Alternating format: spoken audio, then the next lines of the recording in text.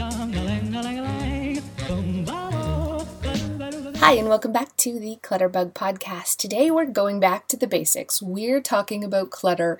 We're talking about how to get rid of it, how to organize it once and for all, and how to really get over those sort of insecurities or anxieties we have about our clutter and letting it go. Today's podcast is brought to you by VideoBlocks, and I've been using this stock site for a while now to create really professional looking video clips and intros for my YouTube channel and ads on Facebook that really stand out. You're going to get access to their huge library of studio quality stock for a fraction of the price. And you can download, HD footage and After Effects and motion backgrounds. If it moves, it's on there, you guys. And it's such a great price. For the whole year, it's only $149, but you can try a 7-day trial right now going to videoblocks.com/clutter if you're a blogger or a YouTuber or you just want to promote yourself on social media but have it stand out and look really professional. VideoBlocks is the site for you. Okay, so let's just jump right in talking about clutter. Yesterday, I was at a friend's house, my best friend Jess, and we were tackling her craft room. And I think a lot of people have a room like Jess's craft room. So she moved into her home about 1.5 years ago, and everything sort of that she didn't know where to go got piled into this room. I remember her being so excited when she bought this house, so excited because she was finally going to have a sewing room. She's a huge crafter and loves to sew and just, create beautiful things. And this was one of the biggest selling features of this house, was that she was going to have a space to do all of these great things. Fast forward to 1.5 years later, and it's still piled with boxes and bags, and it was waist high. Zero real organization going on in there. And the funny part is, in her mind, she felt like she was organized. She knew where everything was in there, or at least she thought she did, despite it being messy. And I cannot tell you how many clients have said the same thing to me. Yeah, I know this space looks really messy, but I know where everything is.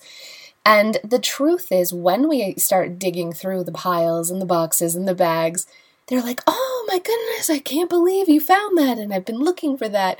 Or in Jess's case, we found a lot of duplicates. So we found like 10 bottles of Mod Podge, because she couldn't find it, so she replaced them, and expensive shears to cut fabric, and just so many crafting tools or crafting supplies we found in there that she forgot she even had or had to replace. So she had many, many duplicates of things that she used all the time. And her biggest reason for having so much in this room, and I hear this all the time as well, is I don't want to have to pay money to replace it. The things that I'm holding on to are expensive, or I might need them in the future. And the thought of getting rid of things when you have to replace those things, especially if you struggle financially, can really cause anxiety.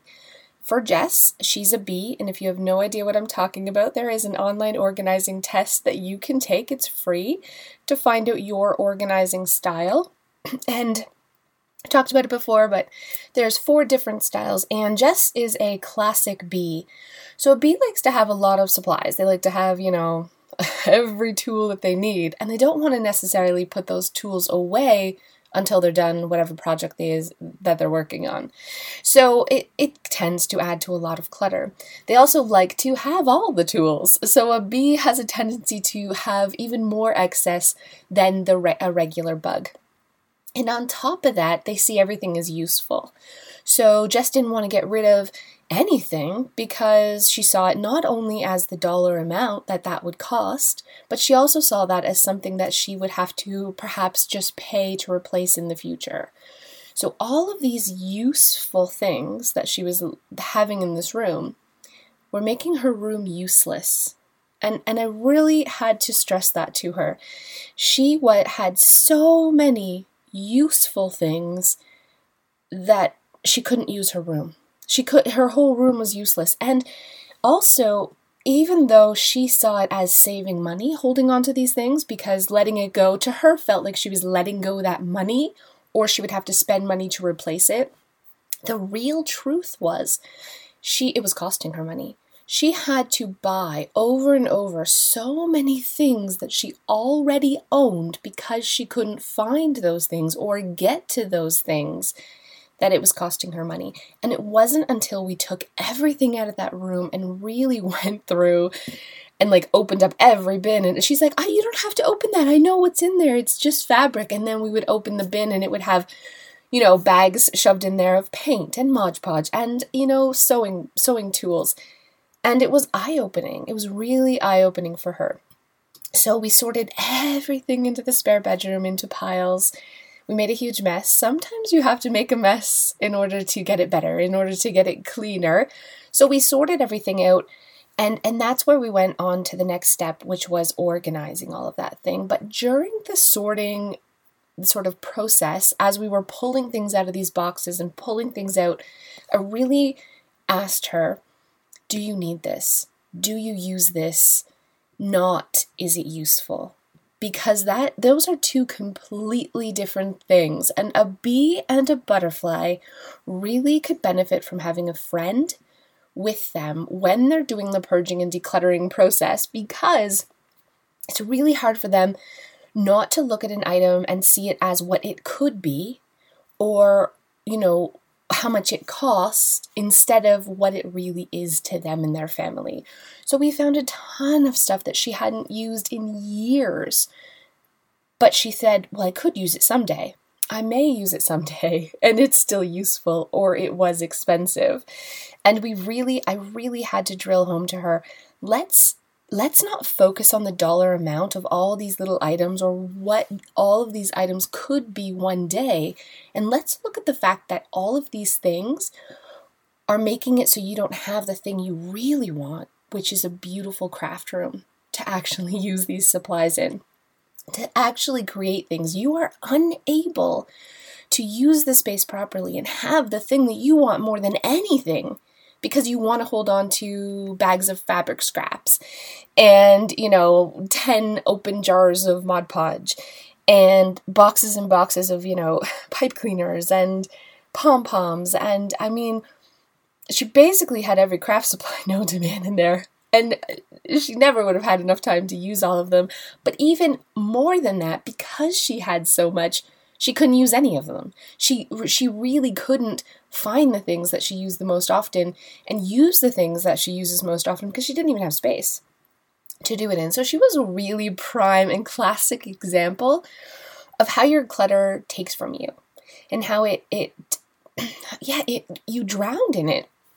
And these things that you put this value on are devaluing your home and are devaluing your time and the things that are priorities in your life. So I'm excited. We purged a ton of stuff and we made a pile that filled basically her entire living room.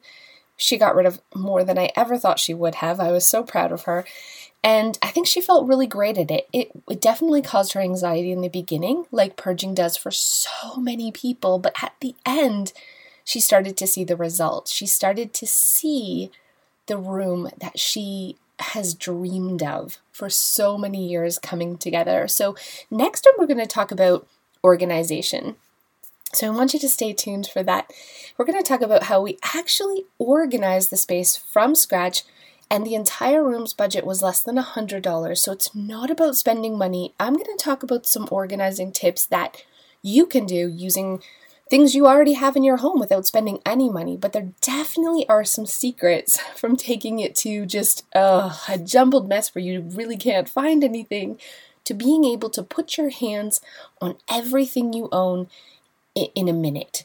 You should be able to say, okay, where is this? And be able to grab it in less than a minute. And that's exactly what we were able to do for Jess. And I'm going to show you how in a minute. I have to give another huge thank you to VideoBlocks for sponsoring this podcast. I use VideoBlocks to create amazing intros for my YouTube channel, Facebook ads, and just, bring my videos to another level with B-roll. I'm telling you, if you have a blog or a business where you're trying to promote your brand online, or you're a YouTuber like me, you need video blocks in your life. It has a huge, huge library of stock videos and intros and so many different really amazing things that you can use to bring your brand to the next level. So try it today. It's only $149 for the entire year, which is an amazing price for unlimited royalty-free downloads. That's videoblocks.com/clutter. Try it today. So let's talk about organization, and let's talk about what I feel is the number one mistake that people make when they're trying to organize a cluttered space.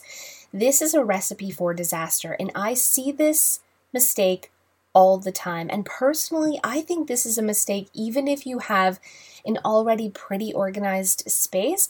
I think this is a mistake that people make that makes it difficult to keep it organized. And what that mistake is over-organizing.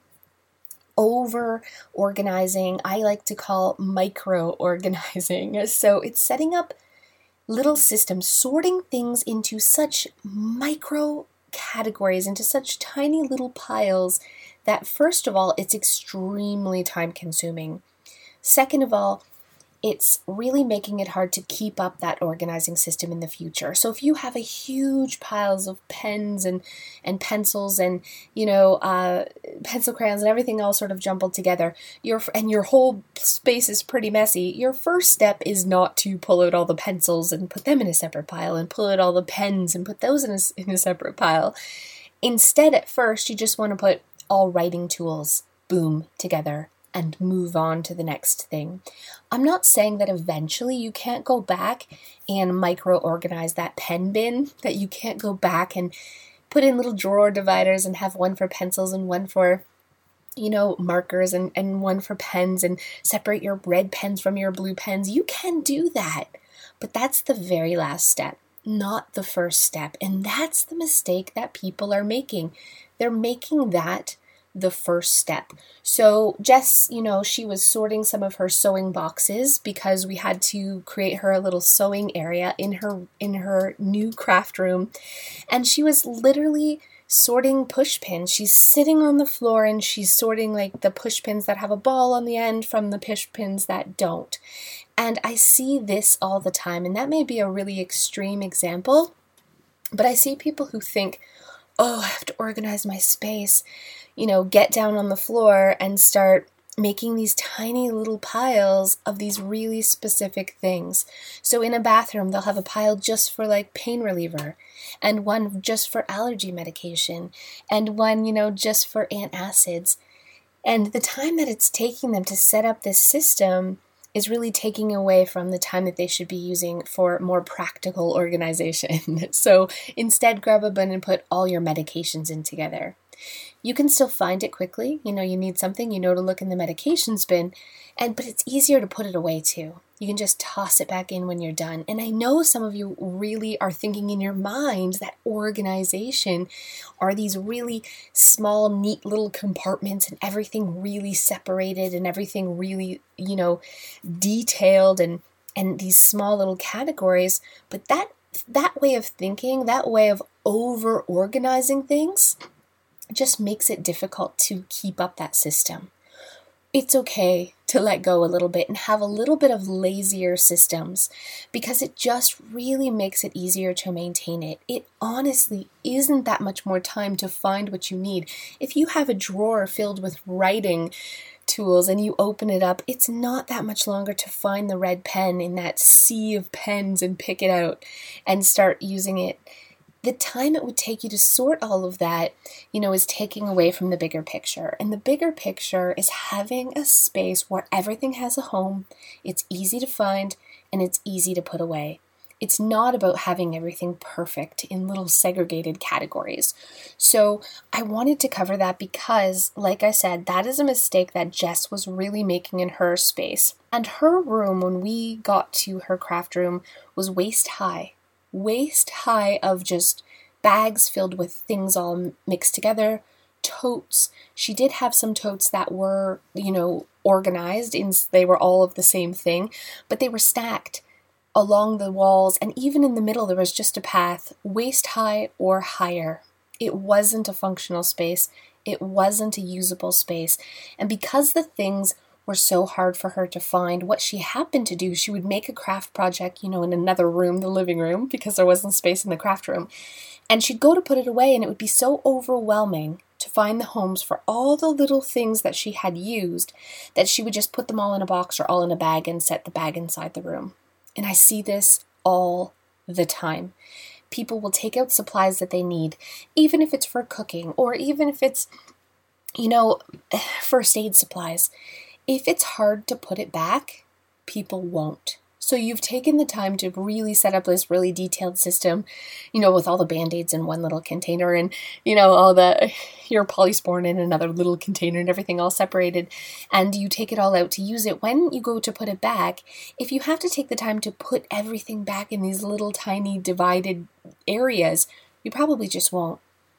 A better use of your time is to have one that's just first aid, and you put everything back into the first aid bin. It's really hard to explain. I hope I'm making myself clear, but it's definitely step one. And like I said, you can go back and you can micro-organize when you have more time. When your room is completely done, that's when you go back and you really, up your game, up your organization game, and go through and make things a little bit neater. But the first step is to macro-organize everything. And here's why this is so important. I guarantee you, as you continue on through your home and you continue on through even the room that you're in, you're going to find more of the things that you've already micro-organized throughout the home. And then you're going to, have to add them to your system and it could throw everything off. The first step is always to organize into big categories. So let's use Jess's craft room as an example.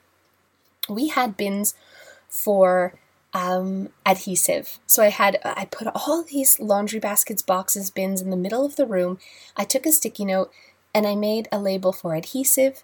I made a label for wire and twine. I made a label for paint. I made a label for, glitter. I made a label for punches and stamps. And then we went through all the piles, and if we came across paint, we tossed it in the paint bin.